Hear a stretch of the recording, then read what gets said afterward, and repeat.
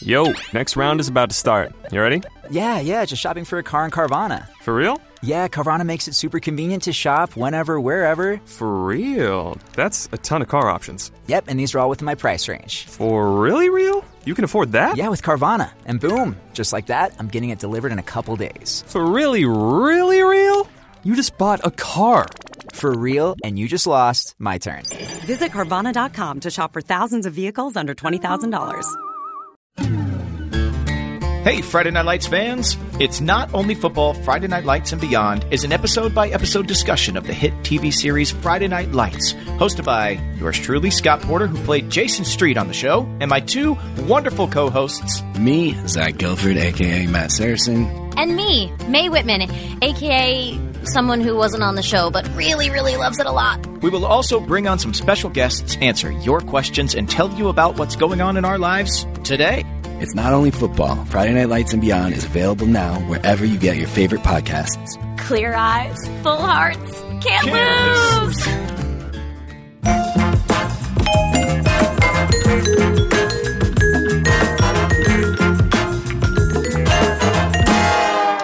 Hey, everybody. Welcome to Dr. Drew Podcast. We appreciate you all being here and supporting the people that support the pods. We love doing it. We have great guests. And I don't know, Gary's been doing a great job producing this thing, and I feel like we're getting better and better and better. We'll continue to do so. Gary's giving me the high sign.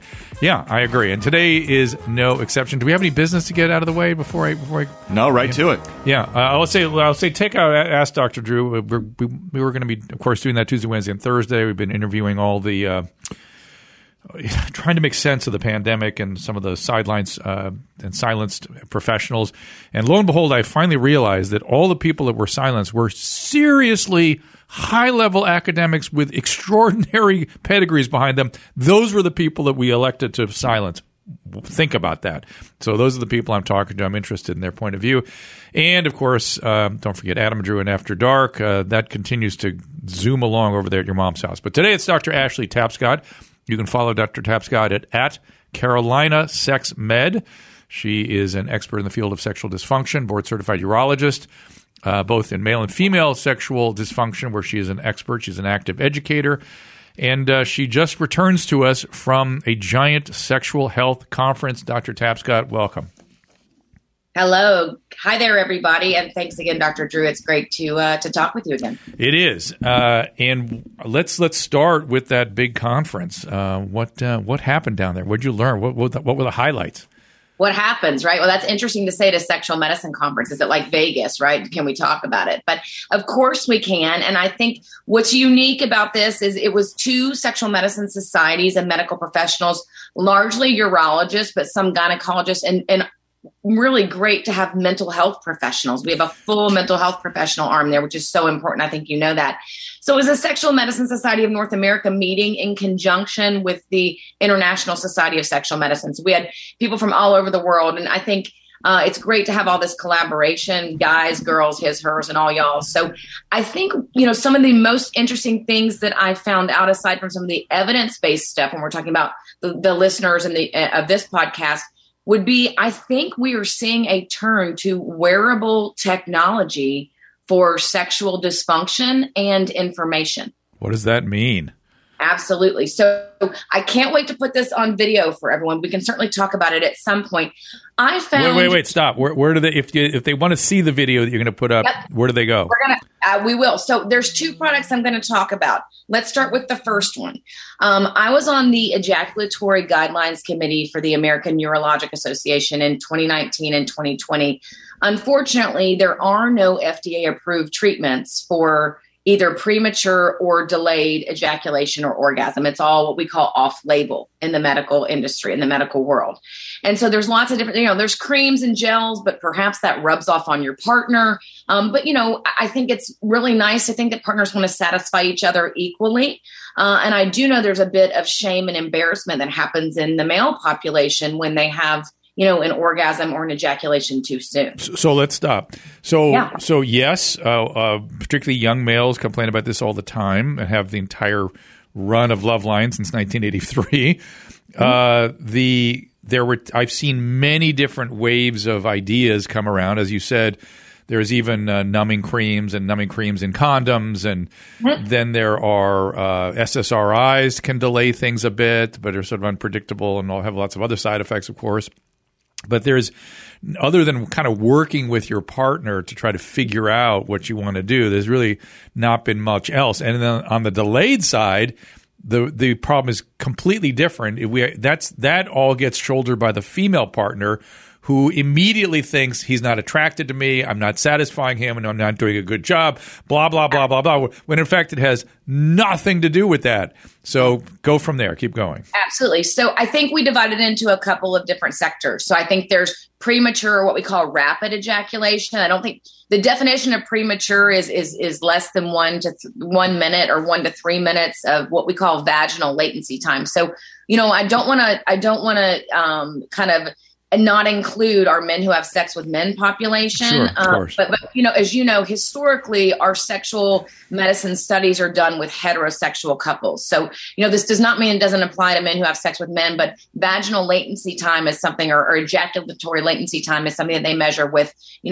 typical cis male and cis female intercourse, which is 1 to 3 minutes. Now, if your partner wants to be satisfied in more than 3 minutes, right, then that may fall into the category of rapid ejaculation or just unmet expectations. And by the way, not all women necessarily want that. It's like they're all over the place. So, and by the way, sometimes you want fast food for dinner. Sometimes you want a home cooked meal. Well, right?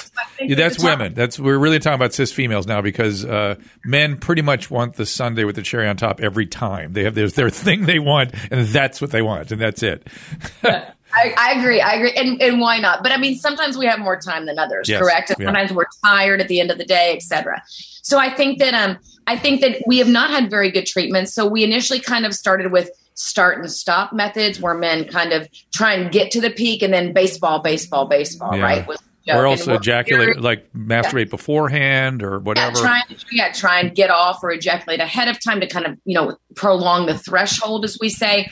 There's condoms, which is an okay idea, fabulous for contraception and birth control. However, not if you're with a monogamous partner, maybe not always satisfactory for either, or certainly if you're trying to conceive. Let's talk about our couples who are trying to have a conception process. And if you're containing sperm in something that's not into the body, that's a problem as well. And then there is mental health counseling, can be effective in some situations.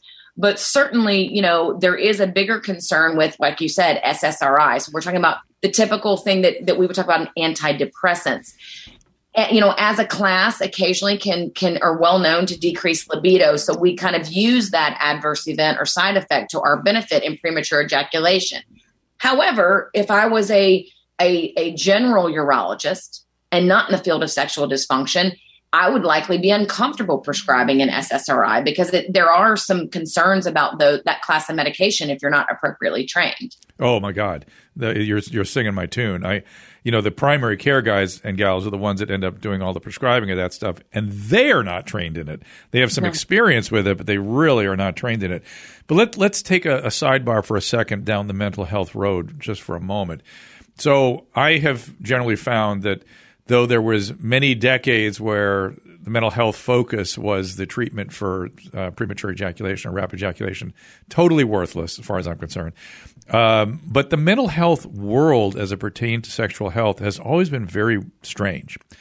And I'm wondering where it's at now. Let me just kind of define what I'm talking about. So for many years, the psychoanalysts had control of American psychiatry and psychology, and they had a very peculiar focus on sexual health, and really didn't have much that was useful as it really pertained to actual sexual functioning. And oftentimes I have run into people that call themselves experts in sexual health, and they're either A, completely untrained, and don't have really the basic, adequate, really serious mental health training that's necessary to be able to do this stuff. And then on the other side, I see people that do these fellowships after doing psychiatry, after doing psychoanalysis, and these fellowships are so kind of obscure that they don't really do much that I can see for people. Am I right on both those fronts or all those fronts? And what's the current state of all this? Yeah, I think you're correct in some of that. And again, I'm not a mental health professional, so I'm not going to speak outside the scope of my practice. My nurses always joke, the number one thing Dr. Tapscott says is I'm a surgeon, not a therapist, because there are tools that I'm not. I spent a long time in school, but mental health and also pelvic floor physical therapy. Yes. Is like two home magicians. Was that big? Was that big at the conference? Pelvic floor? Oh, of course. Oh, absolutely. Yeah. Big deal. But I will say there are two organizations that I do think that have fantastic legitimacy in the mental health world for sexual health counseling in the United States. And that is AASECT, which is AASECT, so the American Association of Sexual Education Counselors and Therapy, and then STAR. And so if someone's looking for a sexual health counselor, and I think, these people are saying we want to treat sexual health conditions. You're not just walking to a big box therapy office. Yes. However, I am sort of in this area or have been. Okay. And AASECT is great. You're right. They're an excellent organization, but even they have become a little schizophrenic.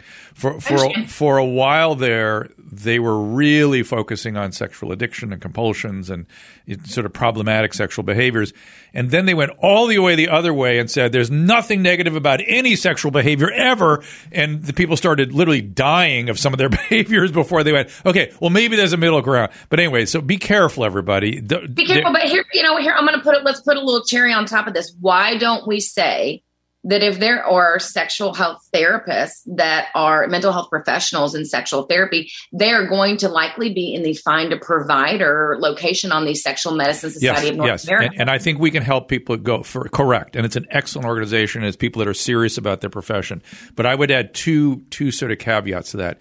You kind of want, if you're in really serious trouble, you want people with, in my opinion, humble opinion, MD, LCSW, PsyD, or PhD after their name. Yeah. So that's number one. You want those kinds of training behind this.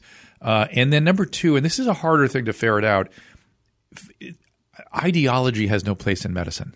And if somebody is ideologically driven, just be careful. Be careful. Even if it meets your ideological needs, it's just I've seen it go wrong throughout my career. It always ends up in a bad place, and people always correct course from ideological burdens because they are non-scientific. But right, and our podcast, our discussion today is not for me to give or elicit medical advice specifically, but I think seeing a medical professional that's interested in sexual medicine that is involved in societies, that's on provider websites like the Sexual Medicine Society, and then maybe rule out a physiologic or an anatomical concern, and then if that person is an expert, they will have a mental health professional in sex therapy that they kind of work with. That would be kind of the best case scenario. Yes, agreed.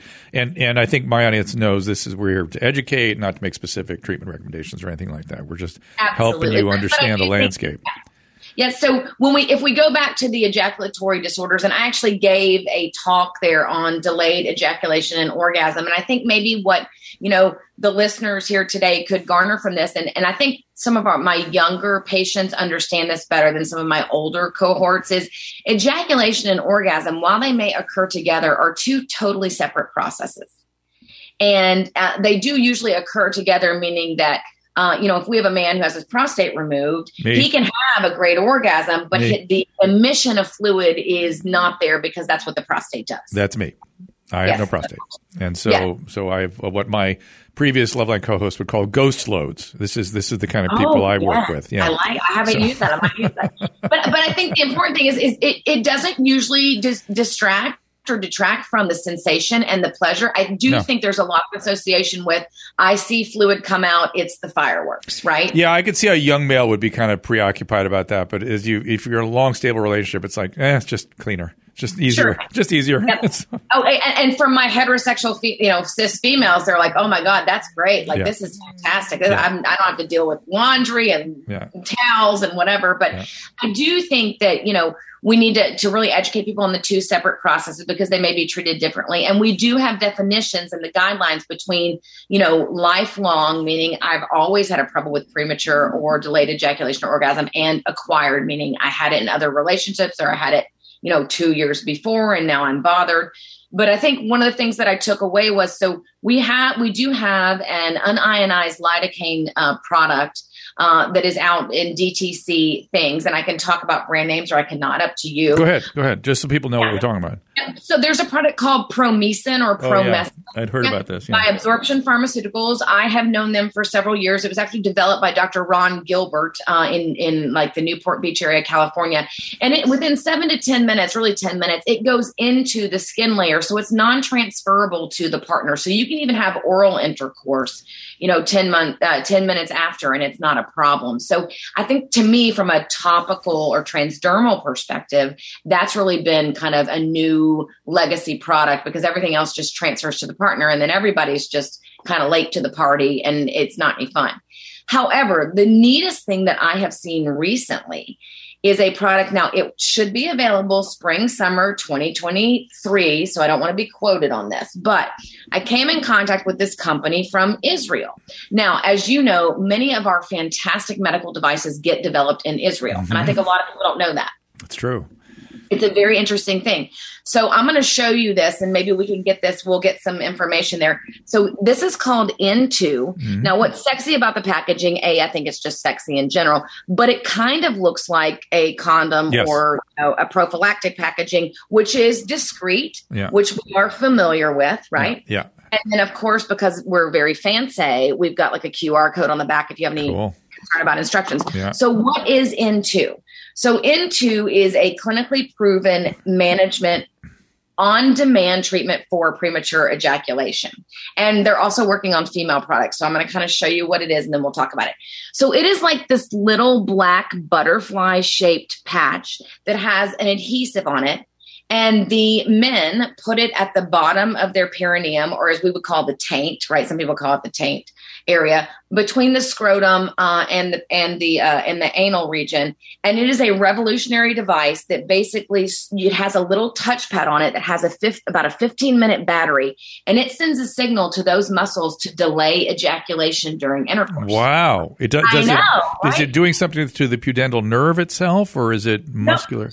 No, so it's just thought to basically kind of be electrical muscle stimulation technology to delay ejaculation. So this is not an antidepressant. And my problem with antidepressants is they work, but unless somebody's having sex every day, or maybe that's part of their job, maybe they're in a film industry, or, to take an antidepressant every day for something that maybe happens 3 or 4 times a week, sometimes that's a stretch for people. And I respect and understand that. But this is non-medical, non-surgical. It does not cause genital desensitization like some of the creams and gels. When we talk about some of the clinical markers in terms of that, it improved the ejaculatory latency time by almost 3.5 times. And the sense of self-improvement is very important. So, you apply it. You don't have, you trim the hair. You don't have to shave the hair. You apply it to the perineum, or like I said, the taint between the scrotal sac and the anus. You hit a little button when you're ready. And then when you're done, it either runs out of battery, or you power off and you throw it in you discard of it in your usual trash. Interesting. So I'm sure these listeners will look forward to that. And you said there was the starter pack will have a low and a high intensity, because we're aware that people aren't all the same. By the way, I have no association with this company other than just meeting them. Yeah. But I do think it's immediate effect, drug-free, disposable, it's discreet. And then I think it has further applications for great wearable technology, on demand, that is safe for, guys, girls, and everybody in between. You said there's some female technologies. Is that for difficulty having orgasm or excessive sensitivity? Yeah. So I have spoken with this company, and they are eager to develop some female technologies for kind of all of the above. Either we're discussing pelvic pain. I mean, this is kind of, like I said, fresh off the plane from Miami Sunday night. So, we're talking about pain. We're talking about increased pleasure, increased blood flow, arousal, et cetera, because I think there's a lot of, vibrators, et cetera, on the market, but I feel like this is a really unique product, and I'm excited to see how it goes. Well, I presume it's also specifically physiologically targeted to, these issues. In other words, it's just not a vibrating instrument. It's something about the frequency of vibration or intensity or whatever goes specifically at that physiology. Now, you quickly mentioned surgical treatments. I'm not aware of any surgical treatments. Are people messing around with that too? for procedures for premature.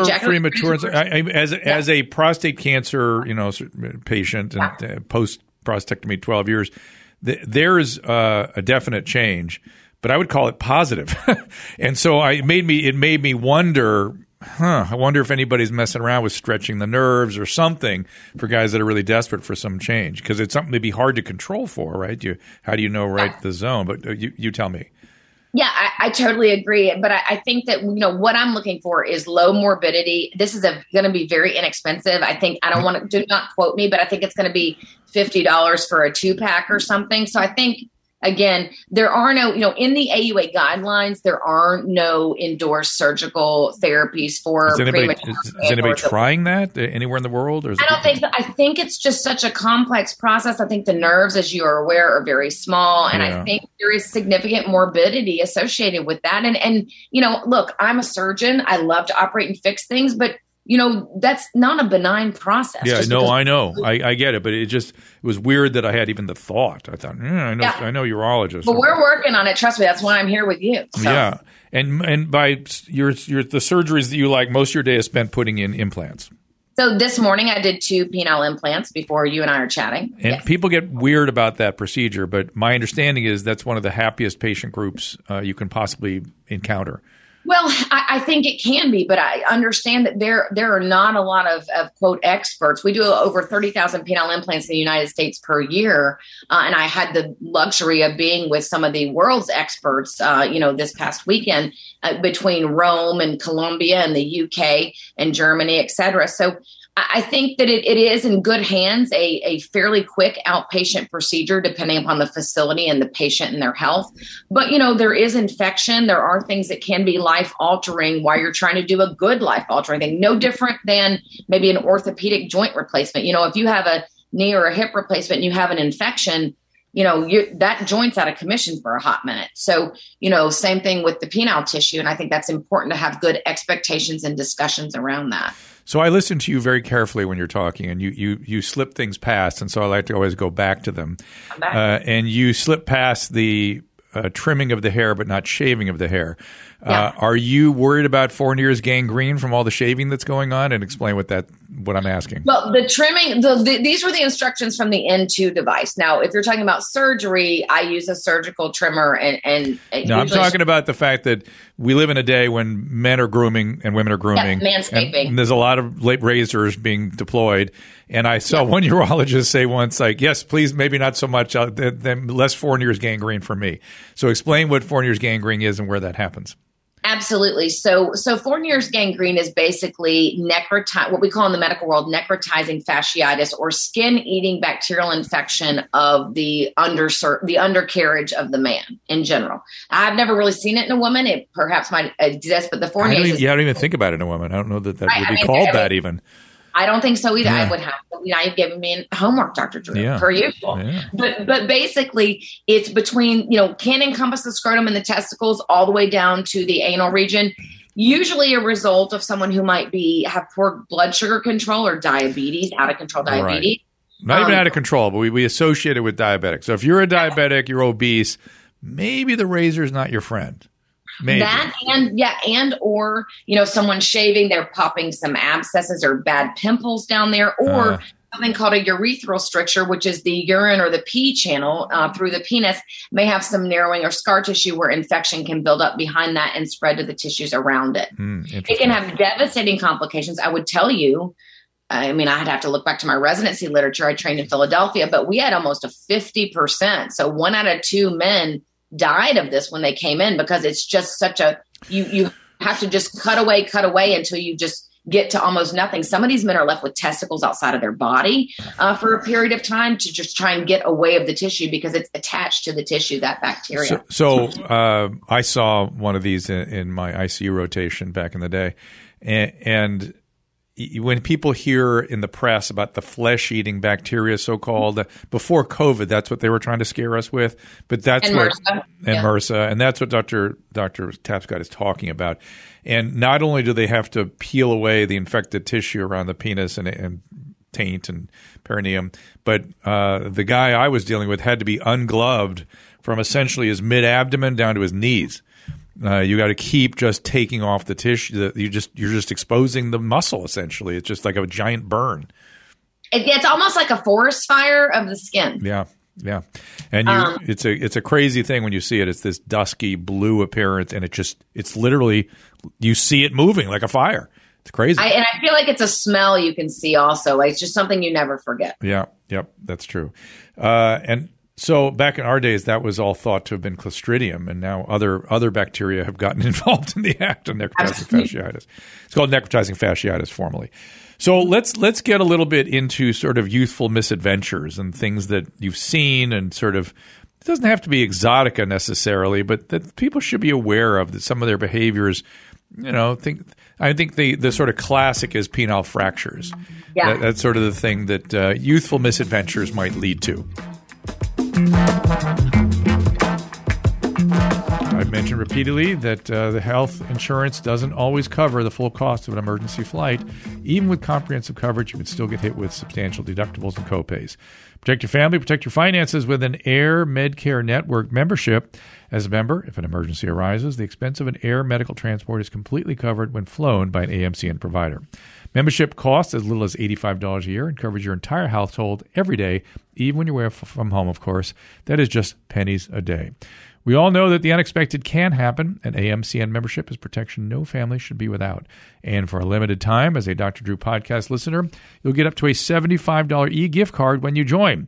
Simply visit airmedcarenetwork.com/Drew and use that offer code DREW. This show is sponsored by BetterHelp, and this holiday season, do something special for someone in your life. You! Holiday can be a tough time. I think everyone knows that. And having someone to talk to about your feelings and what you can do about it is a gift. Whether or not you've been in therapy, this is now the time. There's no longer any excuses when you have BetterHelp. This idea of stigma or embarrassment running into somebody, none of those things apply any longer. There's just no excuse. You take care of the rest of your body. Why don't you take care of your brain? As the world's largest therapy service, BetterHelp has matched 3 million people with professionally licensed and vetted therapists, 100% online, plus it is affordable.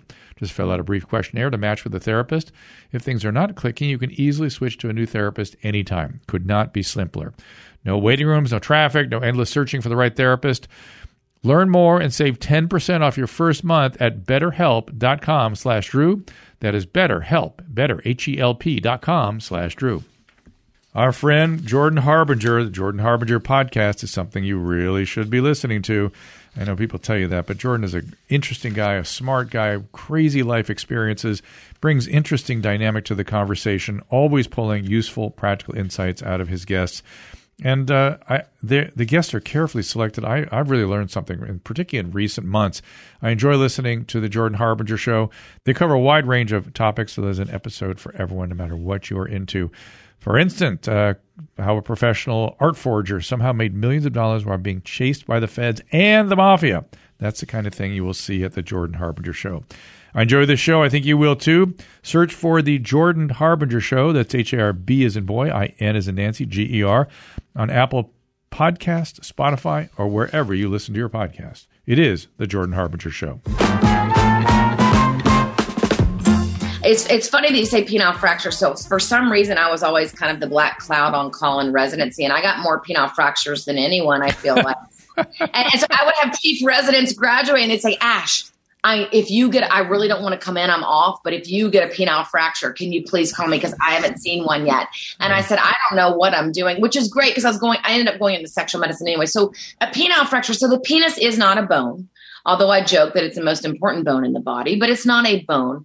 It is basically kind of a double-rimmed, tire with a thick coating called the tunica albuginea, which is also the coating of the testicles that protects that tissue. And a penile fracture is when that tissue, that strong tunica gets flexed or torqued or bent in a way, perhaps you miss the intended target. If we're talking about heterosexual intercourse, usually happens in what I call like woman superior or woman on top, if you want to say. But it can happen in any kind of an intercourse. And basically the penis bends, that tissue layer tears, and then the spongy blood-filled erectile tissue, that blood starts to leak outside of the penis. So and it can go across the urethra. You could even tear the urethra. You can tear the urinary tube. And it could be both cavernous bodies. And you essentially lose your erection, and the purple spreads all through the region. You get big purple penis, testicles. Anywhere speedo can touch, you got it. Yeah. The guys, when they see it, and sometimes they even, because there's a fracture of the urethra or tear of the urethra potentially, they will actually get blood out of the urethra also, right? Yes, they can't actually. That is a sign likely of urethral injury. Obviously, the unfortunate part about penile fracture is everybody's embarrassed. Like, it's kind of the old, like, hey, walk it off, man. Like, like the attaboy, walk it off. But if you start to have what we call eggplant deformity, which is why the apple emoji has been so funny, right, to urologists and those alike, because that's what it's called, the eggplant deformity, which is what the penile fracture indicates. So you will get bruising, swelling, that blood leaks out. I'm in the world of NASCAR, so I live up in NASCAR territory. So I always say, you got a flat tire immediately. If you have a penile fracture, that penis will go down immediately. You may hear a pop or a crack. You should start to have immediate bruising and swelling. The sooner you get to someone, I know it's embarrassing, but the better off your chances are of decreased risk of permanent erectile dysfunction, scar tissue formation, and curvature. We have data up to 24 hours after fixation, but if someone shows up to me, 3 days later, we don't always take them to surgery. There are guidelines on this, and we're not always sure, how they're going to perform in the future. Awful. The ones I worry about are the ones that sort of just blow out the sidewall, so to speak, and they those are the ones that ignore it. They just get do those heal normally, or those always require surgery?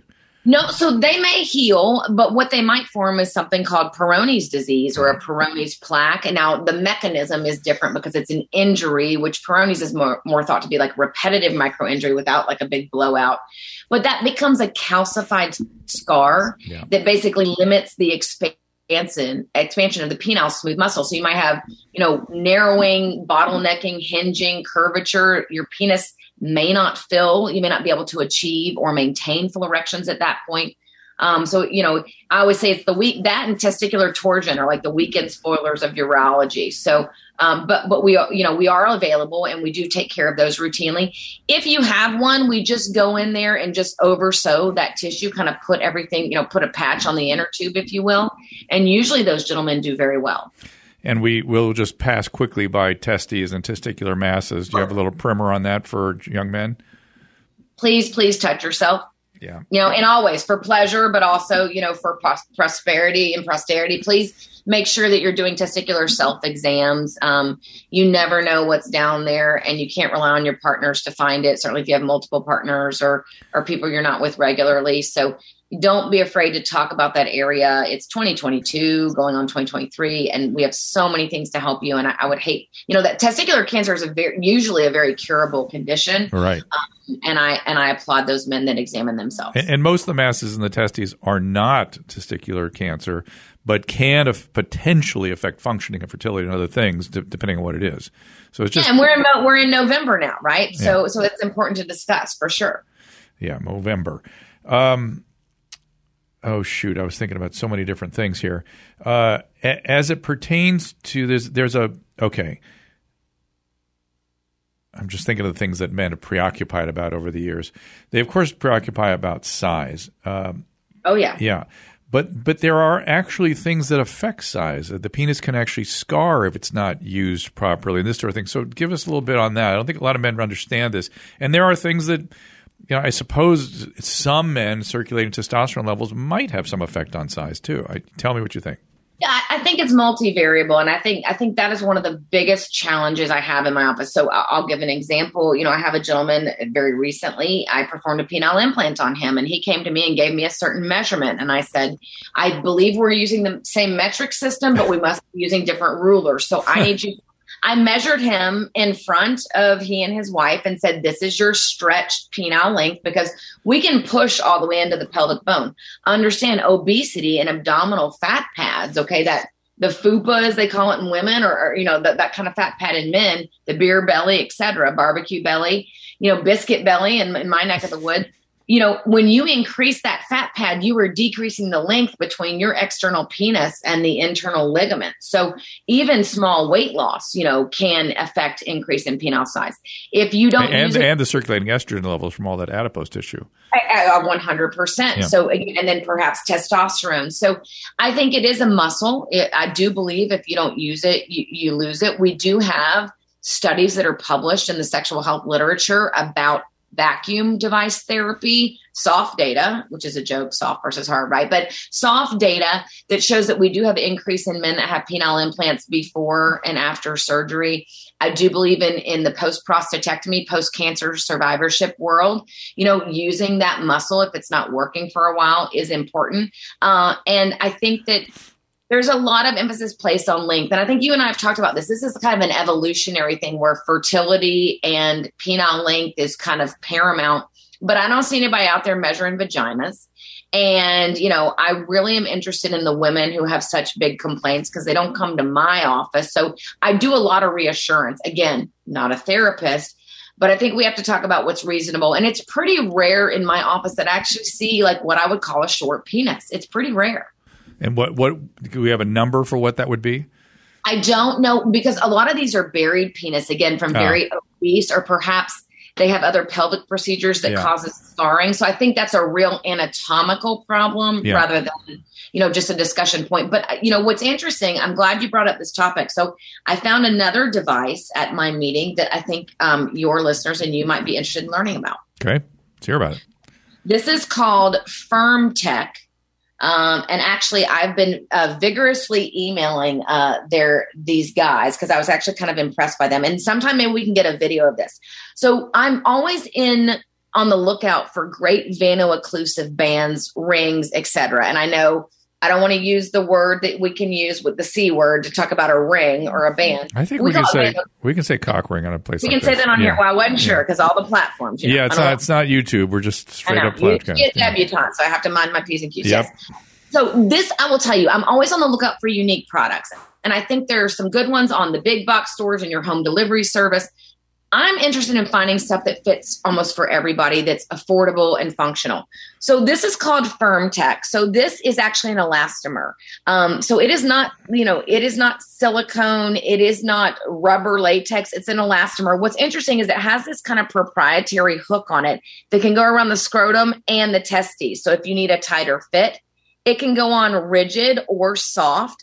But let me tell you the coolest thing about this, okay? And they gave me one because I told them I'm going to talk to Dr. Drew and I got to bring him presents. Okay. So are you and your listeners, not just you, because I know Susan. So this is they have the regular band, but then they have a rechargeable data sensing device. Wow. Crazy. I think this is the first. I know it's the first we're talking about it. Okay, I'm so excited. So I charged it with the USB this morning. So here's the story with this. So it's the same band, but this has an implantable programmer in it that has an app that you can put around your penis at night and look at nocturnal erections. Oh, interesting. Are you guys going to use that diagnostically, you think? So here's the thing. So I have some statistics on it because I said I need some information because I'm coming to a real deal medical professional that is brilliant and he's going to ask me all the questions. So it's USB rechargeable. You can track your own nocturnal erection. So let's just say maybe you're on some PDE5 inhibitor therapy. So maybe you're on some sildenafil or tadalafil. Like, what's happening to my penis at night, not just at sex? What's happening to my penile erections? Do I have a sleep disorder? Am I on an SSRI? Did I start finasteride for hair loss? Am I post-prostatectomy? And is my penis awake at night because it's not awake during the day? So this traces back to an app that can go to your phone that you can monitor yourself. You can share with your healthcare professional. And I just think it's darn cool. Now, not to mention they put the little Fitbit vibrating part. I don't Fitbit, not endorsed by Fitbit, but that's kind of what I liken it to. That is actually the little nub would be for heterosexual intercourse right near the clitoris on the woman. So I think that's also exciting. So if you don't think for 2 seconds, I'm not talking to them about female technology. We're doing that. So anybody that has diabetes, high blood pressure, high cholesterol, hypertension, psychogenic ED, I think, Dr. Drew, this is fantastic. Oh, it looks to me like as much as anything a diagnostic instrument too, particularly. Isn't it all? Yeah, particularly for diabetics and for anxiety. People's sleep disturbances, anxiety, differentiating these things. And then I don't know, maybe also sort of reassuring men. And can it be used? Can it be used for functioning also? So if you get like the wearable technology, okay. And by the way, I had them demonstrate it to me. I saw it on the guys' phones. I had them give me 2 of their products. I'm like, I need to have these in the flesh, literally. So it's the exact same device. This one, the one with the little technology, is maybe a tiny bit thicker, but basically they're exact same. So you can wear it just as a veno-occlusive band because you have a little bit of problem maintaining erections, or just for excitement, recreation, or you could use it with the tracker. And again, so I actually approached them, and for your listeners, they can go to myfirmtech.com and put in Dr. Ashley and get a 20% off code. Ashley, Ashley. You got it. So I want to go back to the scarring and size thing. I was a little surprised. That's something I became aware of sort of late in my career. Where does the scarring occur? How does that happen? So we're talking about Peyronie's disease? Not Peyronie's. Well, we should include that in the conversation. But I heard some urologists saying that you have to use your penis because it will scar and shorten. And I thought, oh, interesting. I'm not even sure what she's talking about. And then include Peyronie's in the conversation. Go ahead. Yeah, so I don't think we can tease everything out separately. So I think when we talk about scarring, I'm going to use a medical term we call fibrosis, right? So fibrosis, or if let's back it up to like day 0, endothelial dysfunction in the penis. What does that mean for, our common patients, common listeners? Is that vascular endothelium? Yeah. So arterial endothelium. Okay. Yeah, arterial. So that is a dysfunction of the inner lining of the very basic cells that make your blood vessels. Now, understand the penile blood vessels are about 4 times smaller than your bigger blood vessels. So if you've had cardiac stents, or if you have high cholesterol or diabetes, and those things may be under control, there is a very basic level of dysfunction that happens over years that accumulates, where people say, well, I'm 65, or well, I'm 45 and I've been treated for high cholesterol or diabetes since I was 20. It's not an aging thing. It's a progression of disease thing. Mm-hmm. Smoking, huge. If everybody's smoking a cigarette right now, listening to this, I know it's your thing. I'm drinking my Rockstar right now. But the bottom line is you pick up a cigarette, it kills your penis. If you don't want to quit for any other reason, please stop for your penis or your partner. And I would agree for the diabetics, picking up that muffin is a similar. Yeah, exactly. So sugars go up, penis goes down. So in terms of the scarring, so I think there's 2 types of scarring. I think there's scarring with wear and tear on the penis use. Maybe they're not all the way firm and they're kind of jamming it into a certain spot. Maybe if we're talking about female partners, those women may not be very well lubricated, or their tissues may not be very elastic because of hormonal issues, menopausal issues, and then also positional issues, if there's a little bit of torque or things that we're not paying attention to at the time. So I think wear and tear, and then internal fibrosis because of other disease state conditions. And by the way, we're not specifically talking about female sexual dysfunction today.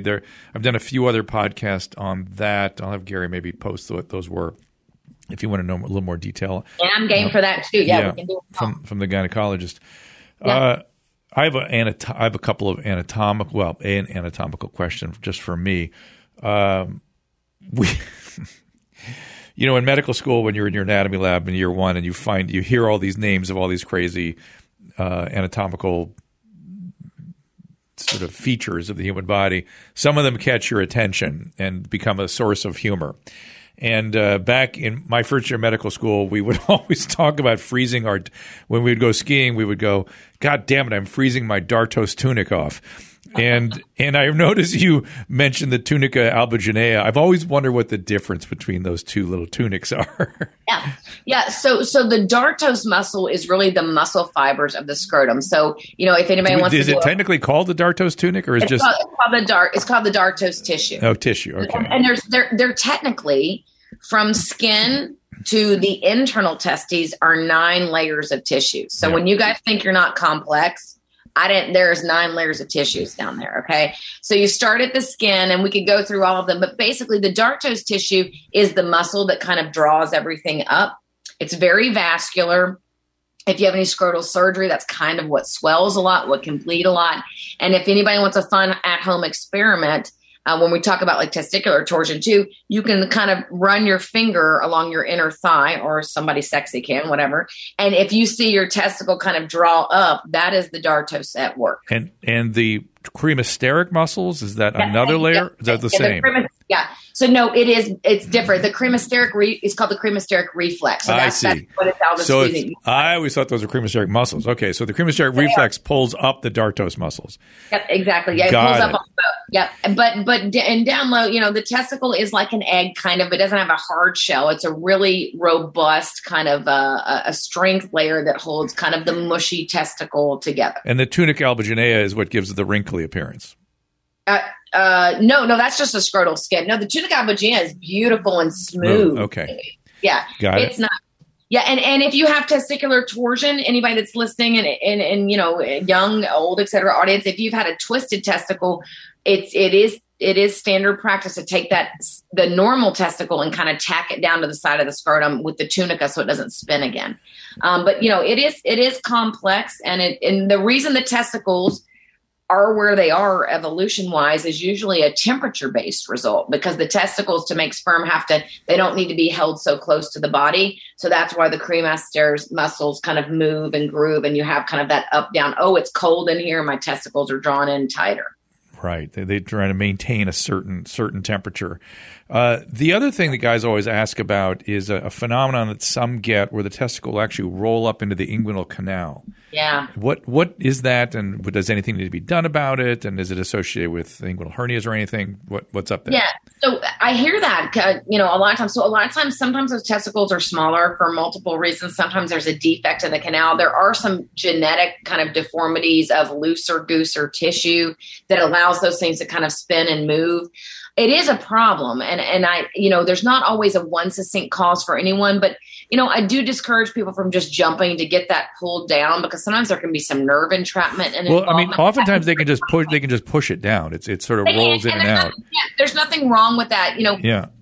In younger men or in the pediatric population, if you have testicles that are in the abdomen, that can be a risk. That's different. Yeah. I get occasionally the guys will talk about they see it occasionally that will just sort of roll up and they can see it at the inguinal ridge there. Yeah. And they push it back down. But sometimes if they're in intercourse, they can smash the testicle against the female partner. Yeah, and then that may be a role if there's, the spermatic cord goes all the way up into the abdomen, which is why when you get kicked down there, you feel it like in your belly and you get nauseous. That might be a great role for maybe a pelvic floor physical therapist if there's some muscles that are out of balance there. Oh, so literally Kegel type, it might keep things in place. Or the reverse, which is called down training. So I think the only form of pelvic floor exercise we're kind of familiar with, kind of the buzzword, is the Kegels or the Kegels. But really, a lot of those men, I have a lot of young, thin men that have what I call hard flaccid syndrome. And that's a whole other thing we can talk about. What is that? Yeah. Well, hard flaccid syndrome is basically, and I can kind of see these guys walking in the door. I would say they're usually under mid-40s. They're usually thin. They're usually very lean. They've got some really tight pelvic floor. They may have a job, like maybe they work in the restaurant industry and they're on their feet all day, or they're in a car, they're driving for sales, etc. And it's just this really tight cornice. Tend to be heterosexual men, so they're not having anything usually inserted in the anal region, which is really the way to get to the core there. And these muscles just get so tight and ropey and really hunkered down that it pulls the penis, where it gets kind of this, it's a soft penis, but it's also kind of a hard penis. And they have a lot of pelvic pain and discomfort with and without intercourse. It's soft. It's harder when it's flaccid, or it's more flaccid when it's hard, or both? It can be either way. It has kind of a woody texture, if you will be. So they're sitting there in my office. They do not have a flagpole erection, but the penis is full and kind of terse, if you will. I mean, And then they get pain from all that congestion. They get pain from all that. A lot of pain. There is a lot of pain. We talked about ejaculatory disorders. There are pain disorders with ejaculation as well. Some of them may stem from prostate irritation or inflammation, but could also be pelvic floor musculature or testicular scrotal in nature as well. So let's finish our conversation with that particular topic as men understand it as blue balls. Yeah. So yeah, and it's always, and that's a really tough one in my office. So, I think blue balls is just kind of, some congestion and excitement. I do think it's a bit of a psychological phenomena as opposed to an anatomical phenomena. We could certainly pull papers, and again, you can give me homework and I'll go back and look at some things. But I think blue balls has just, it's a real big locker room, previous what we refer to as terminology. But I do think there's some buildup and there's some angst, and we do have a lot of men that have prostate problems from not having ejaculations. Yeah, my sense after having spoken to these guys over the years is that they're now correct me if I'm wrong, but the seminal vesicle, the fluid production by the prostate and the storage in the seminal vesicles can be stimulated by sexual activity, right? Yeah. So, I mean, the only function of the prostate in the body, other than to give me a career and to screw up people's life with cancer, is it makes ejaculatory fluid. But it builds up in the seminal vesicles with stimulation, right? And sperm, right. And there's all kinds of things when we talk about electroejaculation for fertility and men with maybe spinal cord or injuries or other like colon surgery, et cetera. So it's that's that complex process. So I do believe there can be some discomfort from storage. Yeah, I think it's storage meets prostate inflammation, meets lymphatic buildup or something. It's some combo. Complex.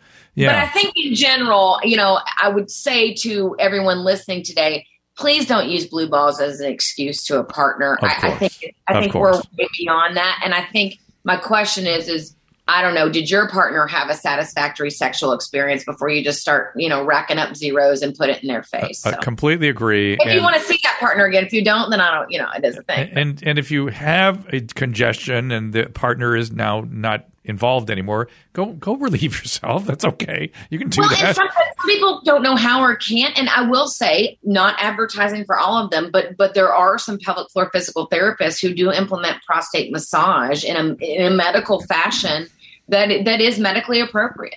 I have found most of these guys get relief with ejaculation. They just don't want to do it alone. They want to blame it on their partner. Blah blah blah. Stop already. Stop. Come on.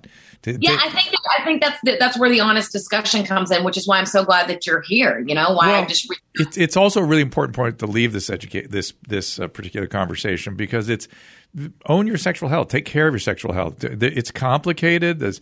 I know Dr. Google is out there and makes people even more confused, but there are people like Dr. Tapscott around that can help. And don't be afraid to ask.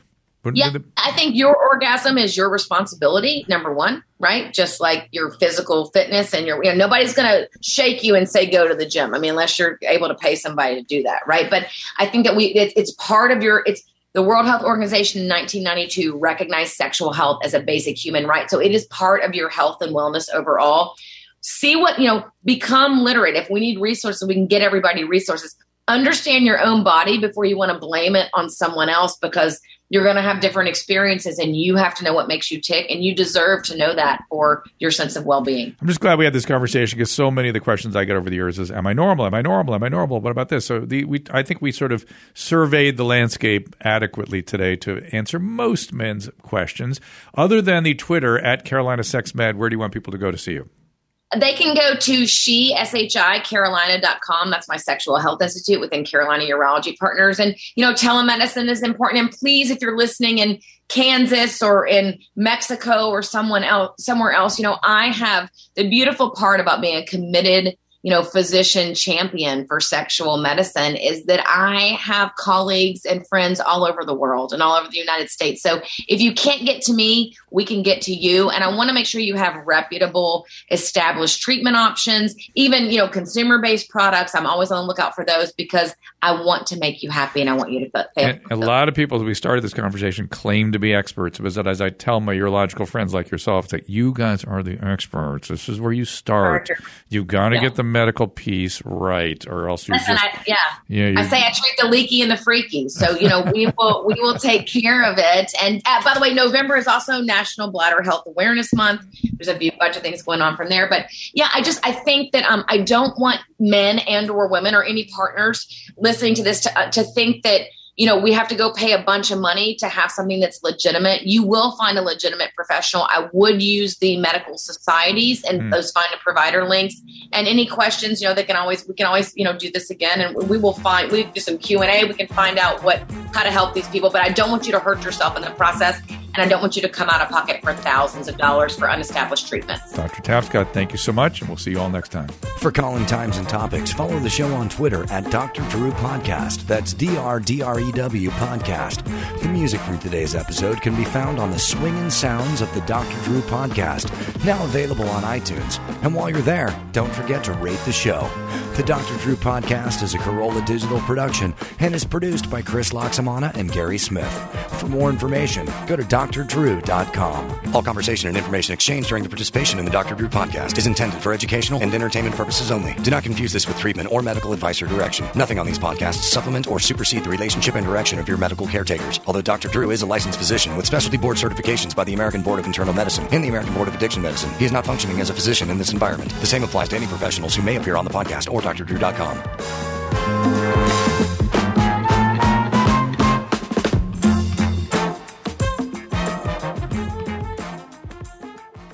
On the Jordan Harbinger Show, you'll hear amazing stories from people that have lived them, including how skating legend Tony Hawk virtually defined the entire sport. Check out this preview of the Jordan Harbinger Show. I picked up skating at the tail end of its first boom in the 70s. That was the trend. And then when I discovered the possibilities and I literally saw people flying out of empty swimming pools, that was my wow moment. There was like a danger factor, there was this edgy factor, and I just devoted myself to it. I want to learn how to fly. One of my worst injuries in the beginning was I got a concussion, I knocked my teeth out. I knew when I woke up in the pro shop of the skate park that I wanted to get back out there and do it. I can't believe people still recognize me. You know, it's weird. Skateboarding now, some people get into it to be rich or famous. When I got into it, neither one of those things was even possible.